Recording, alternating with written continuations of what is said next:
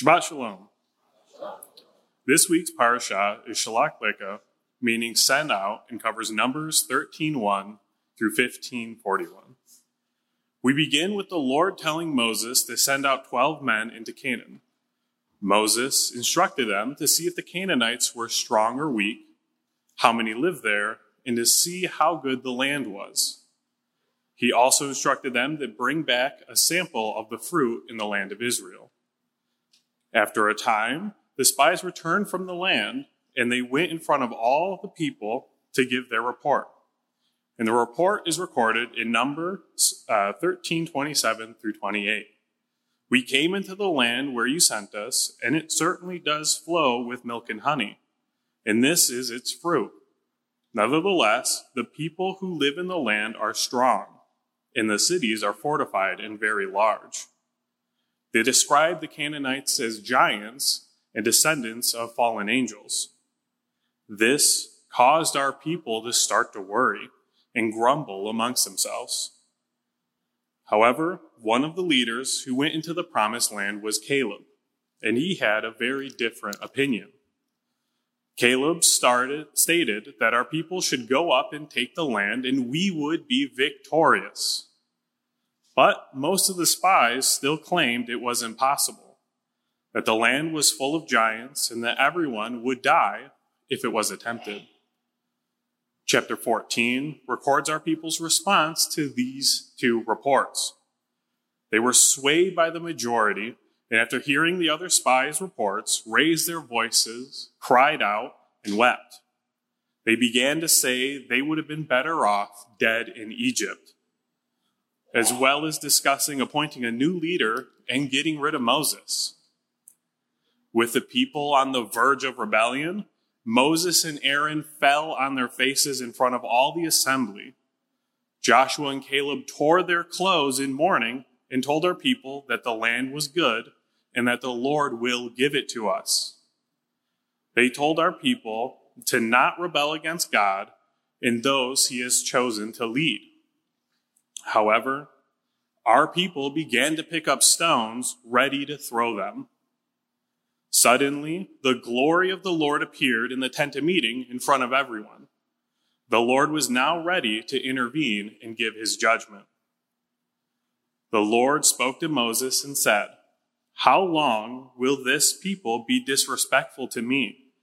And how long will they not believe in me, despite all the signs that I have performed in their midst? I will strike them with a plague and dispossess them, and I will make you into a nation greater and mightier than they." Moses then pleads with God to show mercy once again to our people. The Lord spares our people, but there is still a punishment for those that turn against the Lord. The whole generation, besides Caleb and Joshua, will not be able to go into the promised land and will perish in the wilderness. Hearing this judgment, the people try to take the land anyways. Moses tells them that God is not with them and they will not succeed. Our people, once again, did not follow the Lord, and many were killed in the battle. In chapter 15, the Lord gives our people commandments to follow, and when we go into the promised land. He also gives instructions for people who want to make an offering, yet are not able, or that are not a part of the tribe of Israel. In our parasha, we have the Lord sending out 12 men to do his will.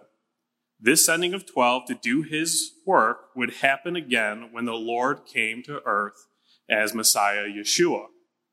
We read in Luke 9:1-2, "And he called the 12 together and gave them power and authority over all demons and to cure diseases, and he sent them out to proclaim the kingdom of God and to heal."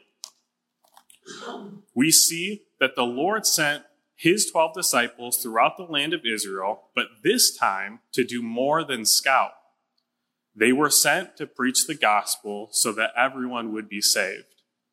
This time, everyone the Lord sent out followed his will, not just a minority. We know the rest of the story. Many Jewish people were saved and not destroyed. This sending out of the Lord's servants is a theme repeated throughout Scripture. Those who have become his disciples have also been given this command, which we read in Matthew 28, 18 through 20. And Yeshua came to them and said, "All authority in heaven and on earth has been given to me. Go therefore and make disciples of all nations, baptizing them in the name of the Father and the Son and the Holy Spirit, teaching them to observe all that I have commanded you. And behold, I am with you always to the end of the age." Now, which story are we most alike? The spies in Numbers or the disciples in Matthew?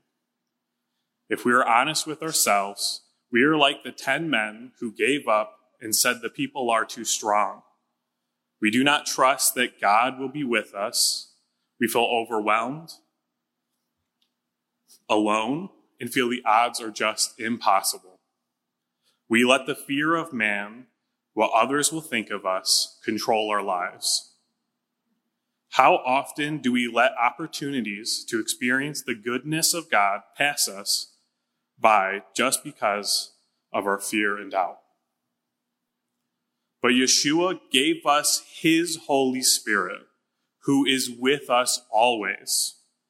My prayer is that we take Yeshua's command to heart and not be afraid of the giants and strongholds around us, that we could trust if God gave us a task to do, he would equip us with everything we need.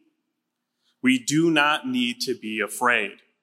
What matters most in this world is Yeshua and how he views you. He is with us in those moments, for he is always with us. Thank you.